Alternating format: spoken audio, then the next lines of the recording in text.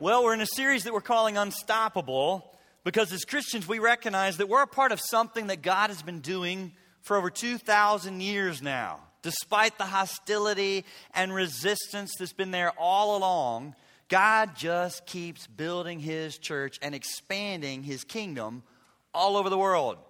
But just because Christianity and the Church of Jesus Christ cannot be stopped does not mean there hasn't been casualties along the way.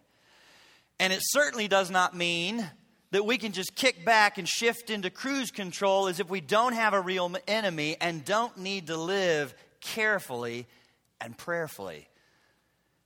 God's kingdom is unstoppable, not us.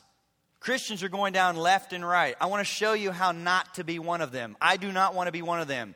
I want to finish well as a part of God's unstoppable kingdom. So that's what I want to talk to you about today. And to get it done, I want you to turn with me to Ephesians chapter 6. So go there in your Bibles to Ephesians chapter 6 and follow along as I read verses 10 to 20. Ephesians 6, 10 to 20. Finally, my brethren, be strong in the Lord and in the power of His might. Put on the whole armor of God, that you may be able to stand against the wiles of the devil. For we do not wrestle against flesh and blood, but against principalities, against powers, against the rulers of the darkness of this world, against the spiritual hosts of wickedness in the heavenly places. Therefore, take up the whole armor of God, that you may be able to withstand in the evil day. And having done everything to stand, stand therefore.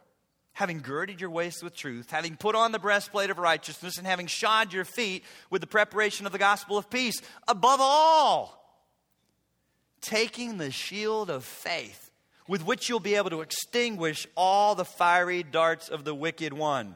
And take the helmet of salvation, and the sword of the Spirit, which is the word of God, praying always with all prayer and supplication in the Spirit, being watchful to this end with all perseverance and supplication for all the saints and for me, that utterance may be given to me, that I may open my mouth boldly to make known the mystery of the gospel, for which I am an ambassador in chains, that in it I may speak boldly as I ought to speak. Now, before we dive in, let me do a little background, because we're jumping in at the end of a letter.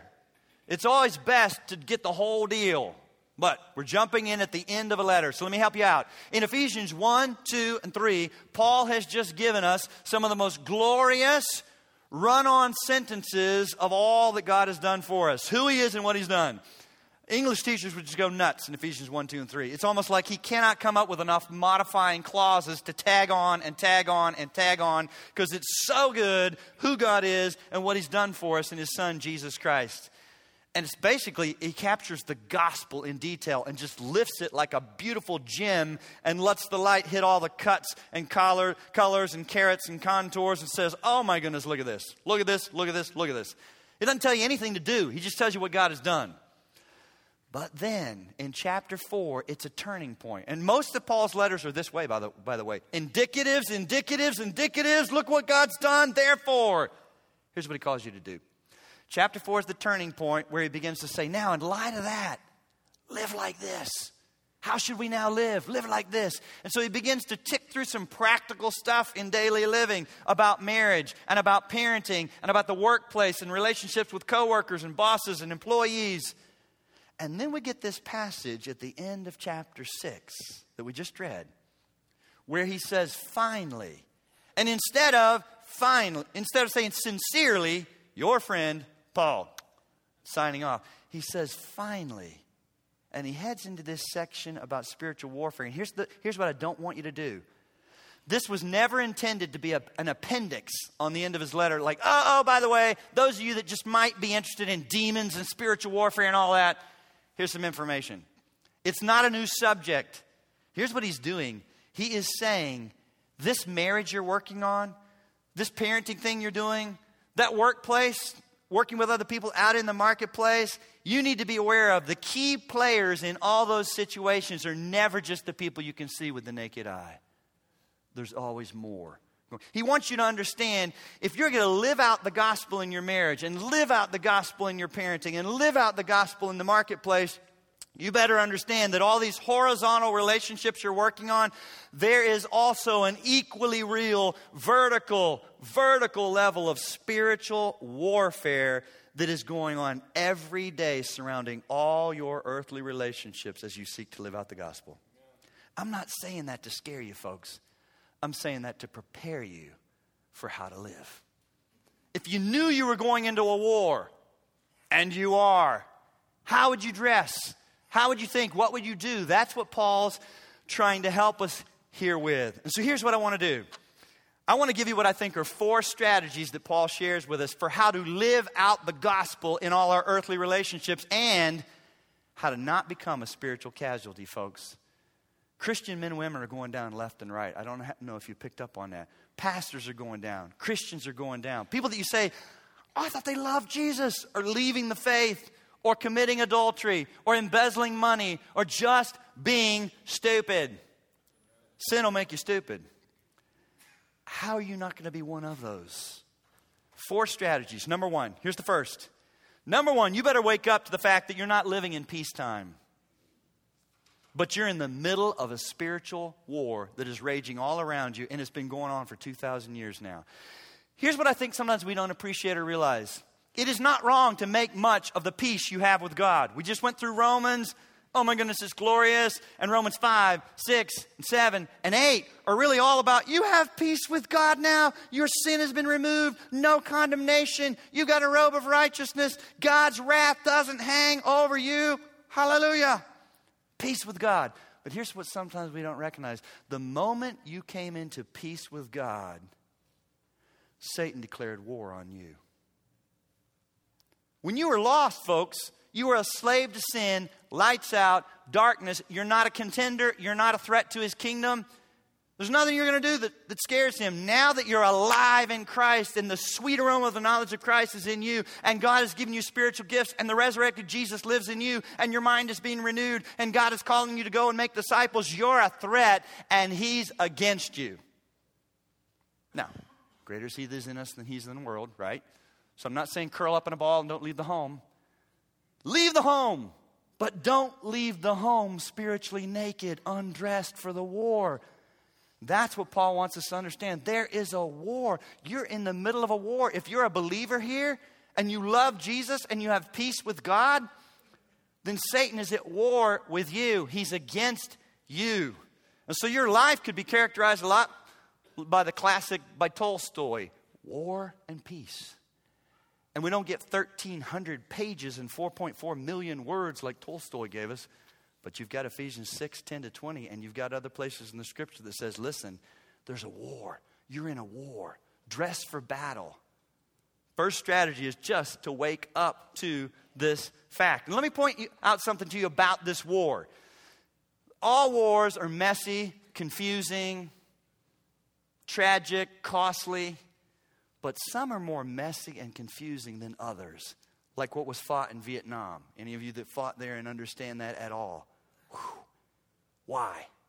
I'll tell you why. It's the same kind of war that we're in. It's the same kind of war that we're in here. Let me show you what I'm talking about. Notice in verse 11. Look at verse 11. Paul says, put on the whole armor of God. What image comes to your mind? Military, soldier, battle. Well, then look at verse 12. For we wrestle not. We do not wrestle against flesh and blood. But what's going on, Paul? You just changed metaphors on us. Be careful. Track with the same illustration, dude. You went from soldier, military to athletic wrestling. If you're thinking that, you'd be wrong. Because here's what he did. In verse 12, when it says, for we do not wrestle against flesh and blood, the word wrestle in the Greek right there is a word that means, bless you, to grapple in close range, hand-to-hand combat. Are there soldiers that wrestle? Oh, yeah. What kind of soldiers? desperate ones that are on the front lines where things have gotten so close. We've thrown down our guns. We're not shooting each other. We're upon each other. And it's hand-to-hand combat in wrestling that sometimes leads to being thrown to the ground in a life and death struggle. That's the kind of war you're in. It's at close range. It's messy. It's hand-to-hand combat, Paul says. You're in a war. You're in a war. Let me show you the second strategy that he gives us. You need to realize that if you're a Christian and you're here and you know Jesus and you have peace with God, you're enlisted already. You didn't have to sign up. You're enlisted. But it's your choice whether or not you're going to engage in this battle every day. You say, Brad, how do you get that? I get it from 4 words that Paul uses. There's a word in that passage he uses 4 times. When God's word repeats itself, I make a note of it. There's a reason. Just like in Ephesians 5 when it says, husbands, love your wives. We say, got it. He says, no, you don't. Husbands, love your wives. Got it. You still don't. Husbands, you ever notice that? He tells husbands to love their wives 3 times in Ephesians 5. Why? Because we do it so poorly. And we don't get it. And we think we do, but we don't. Here's something else going on right here in the same book. In Ephesians 6, he says, stand. He uses the word stand 4 times. And here's the interesting thing. It's the Greek word histemi, from which we get our English word antihistamine for allergies. And it means to stand against, to resist, to block. Paul says in verse 10, look at it. Put on the whole armor of God that you may be able to stand against the wiles of the devil. Verse 13, take up the whole armor of God. He's going to use it twice in one verse. That you may be able to withstand in the evil day. And having done everything to, say it, stand. And then it's like he says, let me say it one more time because I don't think you've got it. And so he starts verse 14 with the same word he ended verse 13 on. Stand therefore. Stand, stand, stand, stand. Why? Because Christians don't. It's not automatic, folks. If you're not intentional and if you don't choose to engage and realize there's a war, you could just go with the flow. You could just kick back, lay back. Don't. Now, don't make the mistake. Don't hear me saying, so, be obnoxious at work. Just be obnoxious from the moment you wake up. Scream, yell, placards that say faggots go to hell. No. No. If I see you from our church, I'm going to pull my car over, smack you, take you to the ground. We'll do some hand-to-hand combat. I'm taking that sign out of your hand. We're going to do a Bible study. That's not how you do it. But the image is you're going to war. You've got an enemy. You need to lean into this and think, I'll have to be intentional rather than just letting it go and going with the flow. Stand therefore. Having done all things, stand in the evil day. Are we in an evil day? If you're waiting for bad times, news alert, we're there. It's dark, it's wicked, it's evil. But praise God, He has us on purpose for such a time as this in this point in history. And He's showing us that He's given us everything we need for life and godliness. But we better put it into practice. You're enlisted if you're a believer. But it's your choice as to whether or not you're going to engage in the battle each day. I want you to engage and to be intentional. Because it won't just happen. Number 3 strategy. You need to recognize who your real enemy is and what his favorite strategies are. If you know anything about wars, if you do any reading of history, this is not just true about a spiritual war, it's true about any war. The first and greatest tactic is to identify who the real enemy is. And often it's not what you think at first glance. Those that really understand this and want to win, slow down and say, wait a minute, those are just the worker bees.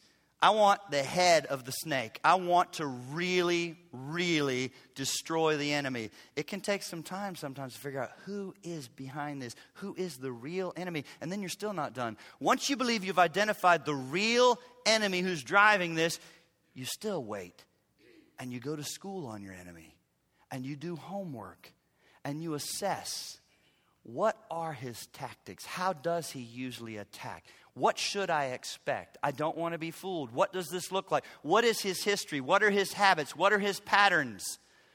Paul's saying, you better know who the real enemy is, and you better know what his real strategies are if you're going to do well in this war. See, he tells us, he zeroes right in on this. Look at it in the end of verse 11. He tells us, your real enemy is not your wife, is not your husband, is not your boss. It's not that man down the street in the neighborhood. It's Satan. End of verse 11. Stand against the wiles of the devil. And then you learn some more news in verse 12. Satan's not alone. So it's probably fair to say, probably none of us have been personally attacked or harassed with Satan himself. He can be in one place at one time. He's not omnipresent like God. Hallelujah. But verse 12 tells us he's not alone. Look at verse 12. He's not alone. Our enemy has resources. Verse 12. We wrestle not against flesh and blood, but against the powers, against principalities, against the rulers of the darkness of this world, against the spiritual hosts of wickedness in the heavenly places. Woo! Now don't make this mistake. Here's what people have done. Entire books have been written. You can find them at the Christian bookstore or buy them online. Don't. Dividing those four phrases up and saying what this is, and there's a prince over Campbell County, and there's a demon over Kenton County. Figure out what county you live in and what demon it is, and call him by name and name it in Jesus. And that's the only way you're going to win. It's all sheer speculation, folks. Sheer speculation. Notice in this passage, he gives us one verse that tells us about our enemy and his forces, and all the other verses just tell you what to do to get ready. God will take care of all the rest of that. You don't need to go nuts with a bizarre, overly complicated spiritual warfare mindset and manual. That's what Christians do because it's interesting, but it's all speculation. Now, here was the effect that it was supposed to have on you. You want to know what verse 12 was supposed to do to you? If you hear it as it's being read and you think, against principalities, we're not done. Against powers, not yet. Against the rulers of the darkness of this world, against the spiritual hosts of wickedness in the heavenly places. If it makes you feel overwhelmed and you think there's myriads of wicked workers and dark angels, there's layer after layer after layer, like wave after wave of dark enemy army angels. Oh my goodness, I'm outgunned, I'm outmanned, I'm outmaneuvered. I don't have what I need to win this war. Bingo. Yes, feel free to feel that way. So that you'll get serious about applying the rest of this passage. He never meant for you to go nuts with a Bible study to figure out what those four phrases are. Go nuts figuring out how to live out the rest of that passage. That is very clear what you got to do. Put on the whole armor of God. Take up the whole armor of God. Above all, lift the shield of faith and the sword of the Spirit, praying with all supplication in the Spirit. Go nuts about how to live that out and say, I got to know what that means. I got to know what that looks like. I got to have time to put that in place. I need other believers at close range, like in a, small group, who are also trying to do that, who would help me and share their ideas, and we could pray together. That's what he wants you to do. Satan is our enemy. He's not alone. And listen to me, he is a very seasoned and street-savvy opponent. He didn't just start thinking about this yesterday, folks. He's no novice. Satan has been working on how to destroy and deceive you for centuries longer than you've even been resisting him. He's been watching human beings, men and women, and putting together the perfect way to deceive us and to destroy us. He knows us. And so that's what I want you to see next. You need to understand, what is his favorite strategy? And here's what I would say to you. He rarely comes at us head on. Listen to me. That's why you are not likely to experience a situation of demon possession where you, in the name of Jesus, need to cast a demon out of somebody. You are likely to live your whole life and never do that, and don't let someone convince you, well, you should have been doing it all along. You should have been casting out demons left and right. Not likely. There's other countries where he's chosen to manifest himself that way. Here, he's smarter than that. He rarely comes at us head on, folks, because he knows us. Most Christians are alert to any direct, obvious assault on their faith and morals. So that's not how he does it. But let me show you how he operates. Look at verse 11 again. Look at the word wiles. Be able to stand against the wiles of the devil. That word wiles is the Greek word methodios, from which we get our word method or methodology. And it means a systematic, well thought out, logical plan. Your enemy is not willy-nilly. So neither should you be. We've got Christians that aren't even thinking this through. Just rolling out of bed. You can roll out of bed, run a comb through your hair if you got it, suck a Pop-Tart down and head out the door. No, not reading the Bible, not praying, not getting armed up, not recognize you're heading into a war. He is systematic, logical, and he's thought this through as to the best way to take us down. And here's what he's concluded, folks. He's learned, don't startle us and don't do things that you would see readily. So here's something I want to share with you. Atheism is not our biggest opponent. Atheism is not the greatest concern I have. Like, oh, what's going to happen if more young atheists begin to speak so boldly and write books and do conferences? Nothing. And here's why. The human heart knows there's a God. And the human heart craves worship because we're created in his image. We are worshipers by nature, and we long for something more than the stuff and relationships of this world. So atheism, by its very nature, is not the best strategy because you've got to convince people there isn't a God, and yet they know there is. And you've got to convince them, don't be a worshiper, and they are. What's his favorite strategy, you say, Brad? Idolatry. That's why you don't see tons of verses about atheism through the Bible. In fact, they're very short and they're very simple. The fool has said in his heart, there is no God. Bam! That's all God has to say about atheists. Fool. Idolatry? Huge passages, Old Testament and New Testament, because God knows we'll get sucked into idolatry far quicker than we do atheism. You say, Brad, why? Because it feels right. We are worshipers. So Satan, listen to me, he goes with what he knows is already what feels right to us. Worship feels right. So let me switch metaphors here a little bit, like with martial arts. I am not one, but I have listened to those that are. If I understand it correctly, the deal with martial arts, unlike boxing, is that you don't seek to just completely stop your opponent with another blow that counters his blow. You go with their own power and what they're doing, and you just make a deft little move to use their own power that was going to harm you to simply turn it on them and throw them to the mat. That's what he does. He knows we're already prone and hardwired for and default setting for, I want more in life than just this, and I want to worship something. I want to build my world around something. I want to prize and treasure and protect and promote something. He says, perfect. Just make sure it's not the one true living God. And so he takes things in this world that are good, and he gets you to turn them into a God.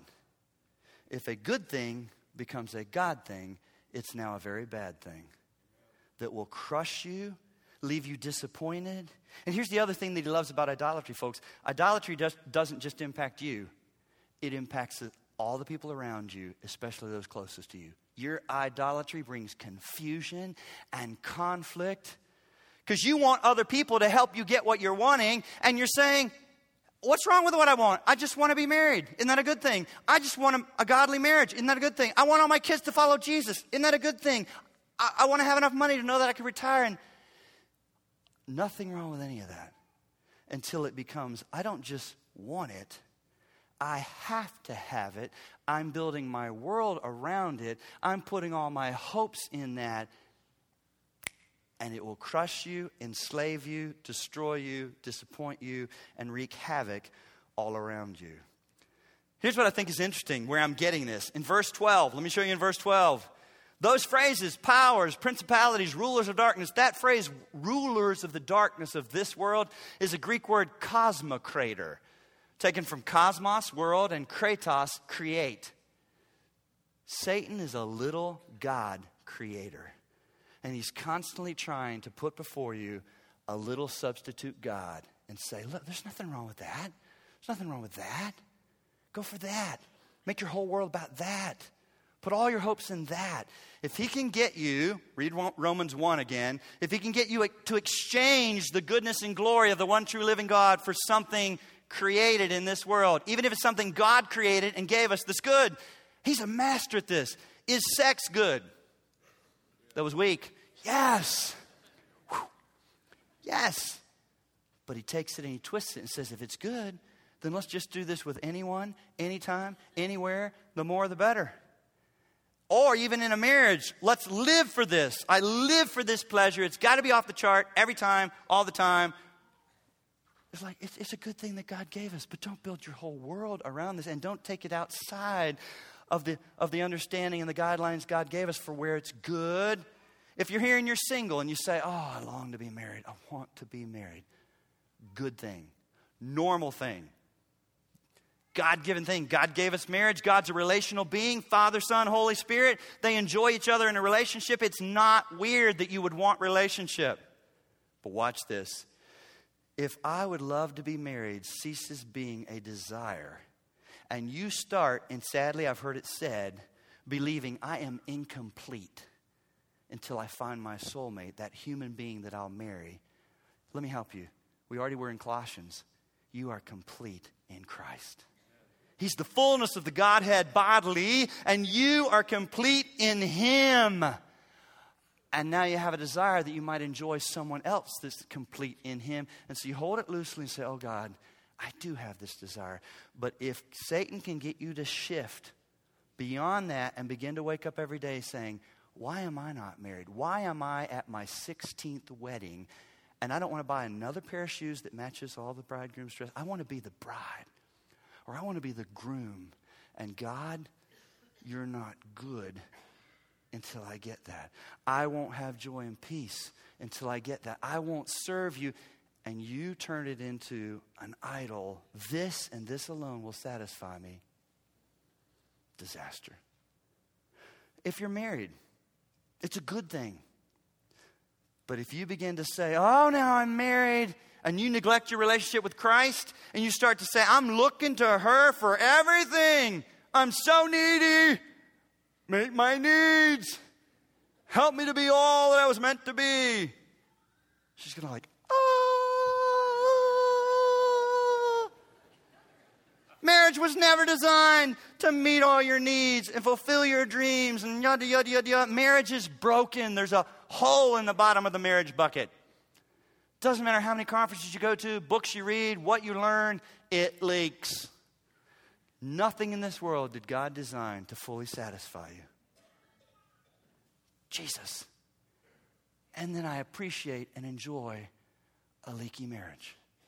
Jesus. And then I'm grateful for, are children a good thing? But should they become a God thing where you say, I've built my whole world around my children. I hear it come out of women's mouths, women who say they're Christians. I live for my children. Oh, please stop. Oh, wow, that's scary. See, here's what Satan understands. Once he figures out, I think she lives for her kids. She doesn't just love them and enjoy them. And it's one of her roles. She's a person in Christ, and then she's a mother. And oh, by the way, she's a wife. Sometimes they forget that too. Wife before children. Without him, you ain't got these kids. But it's like, I'm a mother. He's like, perfect.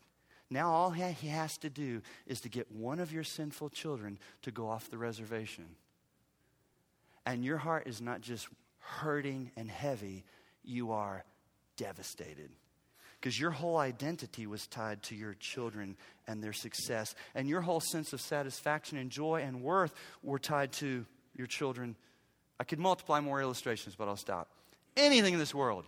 Money, children, marriage, you name it. He takes good things and he's a cosmocrator. He's a little God maker and he wants you to worship and build your life and world around something else. You say, Brad, how do you understand all this? Because I lived it. This was the breakthrough for me in our bad marriage. Apart from her repenting and getting with... No, I'm just kidding. This was the breakthrough in our marriage. We just celebrated 30 years of marriage, and we'll say to each other and other people, we've had 25 great years of marriage. Because the first 5 were all-out war. Because I couldn't see, and she couldn't see, but I won't talk about her stuff because she's not up here, but she had stuff. But my stuff was... I'd taken a good thing and turned it into a God thing, and it was destroying our marriage. And I felt so threatened by her because I said, I can't be this kind of husband you want and do ministry the way I think I need. You're in my way. You're a threat. You're bringing me down. Oh my goodness, I married the wrong person. I would say all these hurtful things because I thought, this is how you have to do ministry. You got to work 80 hours a week. You got to go day and night. You got to cancel date nights and Candyland board game and all kinds of stuff. Anybody in the church that says, can you play your guitar for our cookout? Yes. Can you pray for the shopping center? Yes, yes, yes, yes. And someone had to help me see that wasn't all driven by the glory of God. It was for the glory of Brad. Because I love being loved. And if you go like that, will your church love you?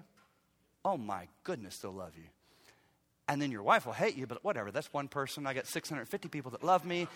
And so here's how this works. As I go home to this person who doesn't love me anymore, I think, oh, this is awkward. I'll just go do more. And I'll just go to the church more and more. And the more I did it, the more they loved me, the more she hated me. See what's going on here? But I had to be made aware of idolatry. I took a good thing. Is it good to serve the Lord with all your heart, soul, mind, and strength? Could that cross the line and you not recognize, I'm going this hard and doing this much, not for God, but for me? It was such a breakthrough. Not just in our marriage, but in my ministry. So that I wrote a book called Gospel Treason, where I talk about this, how Satan's favorite strategy is idolatry. The war that is going on is actually a worship war, folks. It's a worship war at its heart and hub for Satan to constantly get you, just bump you slightly off from something good and make it a God thing. I think it's interesting now, only after I studied this passage, when the book first came out in July 2012, Amazon listed it in the category of spiritual warfare. I remember thinking, it's not spiritual warfare, it's marriage, it's Christian living, And now after studying this, I thought, that was pretty accurate. It is. It is spiritual warfare. Don't buy those books that try to name princes and special formula prayers. You want to fight smarter and understand your enemy's favorite strategy? Learn more about idolatry and ask God to show you what yours are. That can be a game changer. Who is your real enemy and what are his favorite strategies? Let me give you one more strategy, number 4. Don't ever get over how powerless you are and how powerful God is to wage this war through you. Now, it's your choice to engage, but please know, as you step up to the front lines to engage, it's okay to have this overwhelming sense of, I don't think I'm going to win. I don't even want to be here. I feel inadequate. I don't think I have enough power. Perfect. Don't get over that. Because it's in our weakness that he is strong. For his strength is perfected in weakness. You got nothing. Read John 15. Apart from him, we can do nothing. Nowhere in this passage does it say, oh, notice the power you have. Notice the authority you have. Remember the power that you have. Nowhere in this passage does it talk that way. He starts in verse 10. Look at it. Finally, my brother, be strong in the Lord and in the power of his might. And then he closes it out in verse 18 saying, praying always with all prayer and supplication in the Spirit. I wish I had more time for this. This could be a whole sermon just on prayer. But note this. This passage informs us of the purpose of prayer. It's in warfare. America has taken prayer and tried to turn it into a name it and claim it. If I pray in Jesus' name and I do this just right, I can get whatever I want. And prayer has been turned into this thing where it's God is some kind of cosmic Santa Claus and I've got a direct line if I do this right. And he'll have to give me whatever I want that's padding my life and making it more fun. Hogwash. And it's why some people are so frustrated in America and say, oh, prayer doesn't work. It doesn't work. No, it doesn't work when you don't use it how it was designed to be used. Trying to use it like some little intercom to beep the maitre d' to bring more goodies to your suite. That is not the purpose of prayer. I love what John Piper says. In his book, Let the Nations Be Glad, he says, we cannot know what prayer is for until we know that life is war. Listen to his quote. Life is war. That's not all it is, but it is always that. Our weakness in prayer is owing largely to our neglect of this truth. Prayer is primarily a wartime walkie-talkie for the mission of the church as it advances against the powers of darkness and unbelief. It's not surprising that prayer malfunctions when we try to make it a domestic intercom to call upstairs for more comforts in the den. God has given us prayer as a wartime walkie-talkie so that we can call headquarters for everything we need as the kingdom of Christ advances. See, he's assuming you're going to be a part of that wave that's advancing and engaging and seeking to live for him. If you're not and you're just laid back, cruise control, and just trying to use prayer as gimme what I want, go home and watch the stupid TV Christian shows for that. But you didn't find that in the Bible. You want to see prayer begin to happen? You say, oh my goodness. It's when you're praying along the lines of what God is intending to do anyway, which is advance his glory and his kingdom. And you say, I want to get in on that, but I'm so weak. I don't have what I need. Would you help me? Would you give me air support? Would you do the carpet bombing ahead of me while I go? I'm going, but oh my goodness, I feel like all I got's this, and it's just me on foot going in there. And God's like, yeah, but pray. I'll do more than you could ever do in your own strength. You go by faith. I'm going with you. That's how you use prayer and see God answer prayers. What does it mean to be strong in the Lord? We got these phrases sometimes we think, okay, but what does that mean to be strong in the Lord? Let me help you. It's not that complicated. It's actually fairly simple. You know what he's called you to do in that marriage.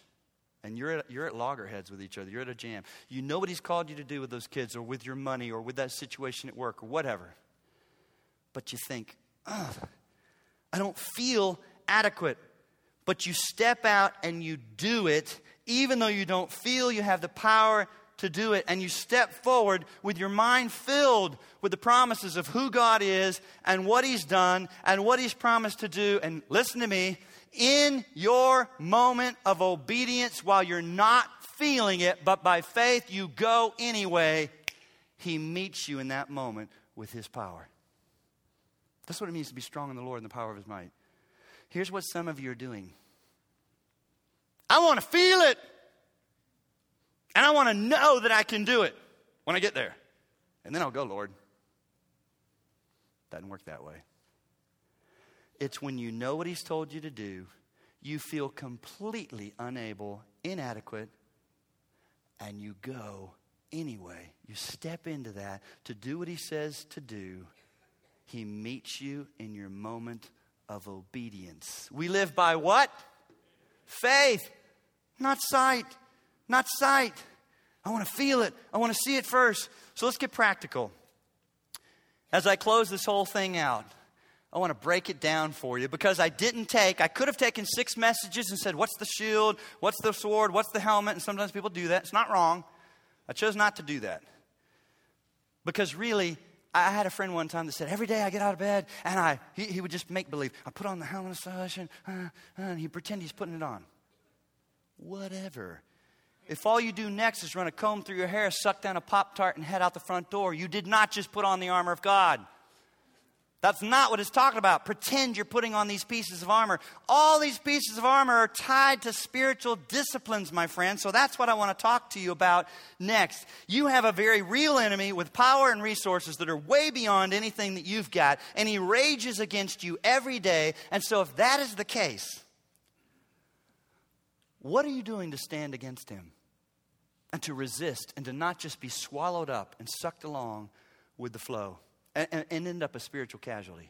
What are you doing to put on the whole armor of God and to be strong in the Lord? And where and when are you setting aside time to pray and cry out to God to give you air support as you head into a war every day, starting with your home and then the workplace and the neighborhood? When and where are you setting aside time to cry out to God and say, oh God, got to have you, need your help? If your answer is, Brad, until this moment, honestly, I've given almost no thought to that. If that's you, then this would be a great day to repent. You're waking up every day in a war. You need to have a mindset. Listen to me. Getting dressed for success is not your biggest problem. You need to recognize that the moment you swing your feet out of the bed and your feet hit the floor, you are going to war. Because, yes, you have peace with God, but the moment you came into peace with God through his son, Jesus Christ, Satan declared war on you. You have an enemy. You're a threat. He's against you. He wants to take you out. So what would you wear and what would you do if you knew you were going to war? Well, let me tell you what this looks like for me. Just one beggar sharing with other beggars where he found food. So I'm not saying this is the only way to do this. But by God's grace, and I do hope to finish well, and I hope you'll pray for me, because I know it's not automatic, but I'm 53, and I haven't yet done anything heinous and been disqualified from ministry. But I know, because of this passage and others, Satan would love to take Brad Bigney out. Out. So few men and women finish well, folks. What are you doing? Here's what I do. I'm not saying it's the only thing to do. This shouldn't surprise those of you that know me well. The night before each day, I intentionally and thoughtfully lay out my clothes in the bathroom. My jeans of choice are folded there. My shoes are there. Socks are in one shoe. Underwear and a curled up belt, another shoe. T-shirt, shirt. Done. Why? I've already decided I'm wearing clothes. I don't want to have to think about it the next morning. There's other things I need to do. When the alarm goes off, I don't want to stand there saying, I don't know. Do these shoes go with this? All that's decided the night before. Done. We're wearing clothes. But because of this passage, that's not all I'm doing. Because I know I'm going to war in the living room next to my favorite chair. Is my quiet time Bible already sitting there? God help the person that moves any of my stuff. It's sitting there, ready to go. And oh, by the way, it's a John MacArthur Through the Bible in a Year daily Bible. Why? Because I'm trying to eliminate any excuse my flesh will come up with to not meet with the Lord. And here's what happens sometimes. I don't know where to read. Oh, it's such a big book. I don't know. Where would I even begin? John MacArthur, it's October 23rd. Read this Jeremiah 33 in the Old Testament. Read this Psalm. Read these two Proverbs. Read this part of the New Testament. Any questions? No? Good. Get going. Right there. And if I do it every day, I will get through the entire Bible in a year. But there's more. I've got a basket next to my chair with pens and pencils and highlighters of the right color so that as I read, I have an instrument in my hand and I'm wanting to engage. When I read with something in my hand that's thinking, I'm looking for something. Like I've got all 4 stands highlighted in orange. I want to see patterns. I want to get something out of this. My mind stays alert. I don't want my eyes to move across words. And when I'm done, say, what'd you read? I don't know. If you read expecting to see things and mark things, you will read more with your mind engaged. I've got a notepad in case God tells me something for me, an insight, a conviction, a help, a hope, a verse I want to memorize, and I write it down. But because I'm 53, there's more. I've got a lamp on my right and a lamp on my left. Yea, verily, 2 lamps with super bright bulbs that could burn the house down if I forget to turn these puppies off. Because part of my problem is I can't see. Dim yellow lighting, no good for 53. You could land airplanes on my Bible. Boom. It is bright. Hello, there's my Bible. Oh, but there's more. Some mornings my eyes still say, no, we won't go. We can't focus. I kid you not, I'll be sitting there thinking, I've got trifocals, and I'm like, I don't know where to put my head to see that sentence. I'm going to hurt my neck. Is it middle? Is it up? Is it down? I have solved that. I reach into my basket. I've got honking big glasses. We take off the regular glasses, and I've got glasses that the lenses look like the bottom of Coke bottles, and I put those on. It's like one big magnifying glass, there's the word. We're going to read. We got light. We can see the words. We've got markers. We've got a Bible that tells me where to read. Oh, but there's more. I don't want to be nodding off and wake up with drool and say, I was reading my Bible. Oh, darn, it's time to go. I slept. So we're doing coffee Bible time. So the night before, I make preparations in the kitchen, and please don't move my stuff. Right there is 12 ounces of purified water in a measuring cup. Right there is my pour-over cone, which is the way to drink coffee. And I've got a filter already in it on the mug of choice for the day. And my 2 scoops of beans that we'll be grinding are already in the grinder, so that all I have to do is shuffle in there, hit that button, put the 12 ounces of water in the kettle, and stand there and say, oh, wow, I wish I was sleeping. Water's boiling. Beans are ground. I've got coffee. Now, you don't have to be obsessed about coffee or clothes, but you better get dressed for the war. How you do it, I leave it up to you. That's what I'm doing. I am fighting to do this, not out of legalism, folks. Not out of legalism. So you may be pushing back now and saying, okay, I get it. I should prepare. But here's the human flesh, right? But Brad, honestly, how often can I just skip all that? and just do the Pop-Tart head out the door thing, huh? That's fair. Let me help you. You can do that as often as you want to have a terrible, awful, no good, bad day, and as often as you'd like to be at greater risk to become a spiritual casualty. It's your choice. Now, don't hear me say legalism. Don't hear me saying because you'll have a wreck on the interstate because God's mad because you didn't read your Bible. He's not mad. He loves you the same any day. You're just naked. That's all. You're naked spiritually. And he didn't promise to put clothes on you because you sucked the Pop-Tart down and headed out and said, and here's what I hear. And try to be compassionate. Mercy's not my main thing, but I'm trying. Get around Christians and they're like, oh, I'm so discouraged and so depressed. And I just feel overwhelmed. Pray for me. Hey, where are you reading your Bible? I'm not. I'm not that disciplined. And it's just, talk to the hand. It'd be like, listen to me, seriously, if we're going with war, right? Track with me. What if soldiers were sitting around and one's like, I'm shot up in the leg. I got shrapnel in my spine. My head is lacerated. I've taken hits right in the chest. I keep falling down when I try to engage. They're in a foxhole. They are on the front lines. They're in a war. They're not back there thinking about maybe running the communication system. And the guys are like, dude, so sorry. Oh, my goodness. But someone says, well, you are putting your boots on every day and not going out barefoot. It would be hard to stand barefoot. You are putting on your body armor. You're putting on your helmet. And then this awkward moment where he's like, nah, it's so tedious every day just doing that. And it just feels monotonous. And I don't have time. And they were like, dude. Yet we want others to pray for it. Pray for me. Your prayers for the lazy Christian who's acting like there's no war will not make up for their lack of putting on the whole armor of God. Amen. Get up.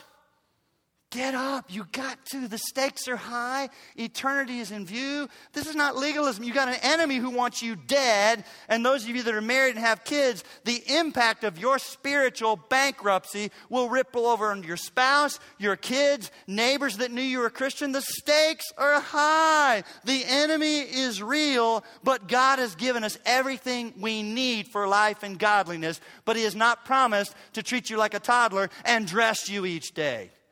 That's your choice. And so, folks, when I sit there and I read God's word and I'll reread a sentence because I realize I wasn't even thinking, I'm 5 verses down and I haven't even been thinking about it. I was thinking about something else. I just start over.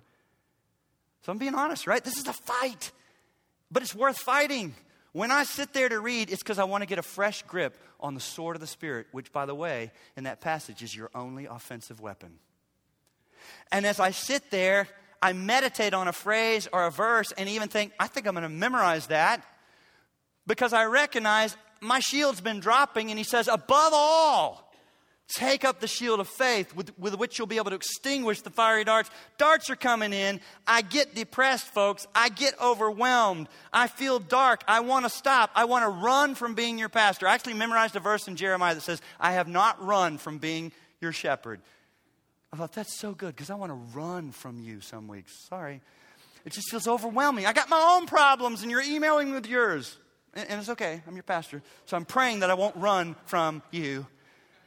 Oh my goodness, I memorize a verse so that I can get my shield of faith back up because what's the only thing that feeds faith? Faith comes by hearing and hearing. So I want to hear God's word some more so that my faith is built and I get the shield back up. And then I sit there and I pray over that scripture and I pray for my day and I pray for the meetings and I pray for my family and I pray for my neighborhood and I pray for my nation, asking God to give air support and go ahead of me as I choose, knowing I'm going into enemy territory on that campus or in that neighborhood or in that job site. I'm saying, God, protect me. God, empower me. God, help me to discern evil and good. God, give me power and wisdom and ability beyond what I have because I've got nothing. Oh, listen to me. How I long for Grace Fellowship to be able to say along with the Apostle Paul, I have fought the good fight. I have finished the race. I have kept the faith. You will not fight. You will not finish. You will not keep the faith unless you choose to put into practice what Paul is telling us in this passage. I want to ask you to bow your heads, because we got 1 minute, 60 seconds that I want you to think right now. What would God have you do in response to this message? Don't just roll out of here thinking, okay, well, wow, that was neat. Do you need to wake up with a mindset that you're going to war? And what would that look like? Do you need to choose to stand intentionally because you've just been going with the flow? Have you been thinking your husband or wife or boss is your real enemy? And you need to realize that's not your real enemy.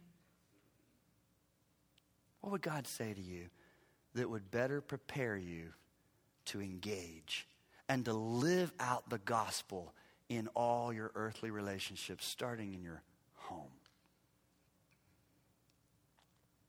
What do you need to change when you get home? Do you need to walk to your alarm clock and set it 15, 20 minutes earlier so that you could start getting up and get spiritually dressed rather than just watch Good Morning America and make coffee and suck down a Pop-Tart? What would God have you do? Oh God, thank you for your word.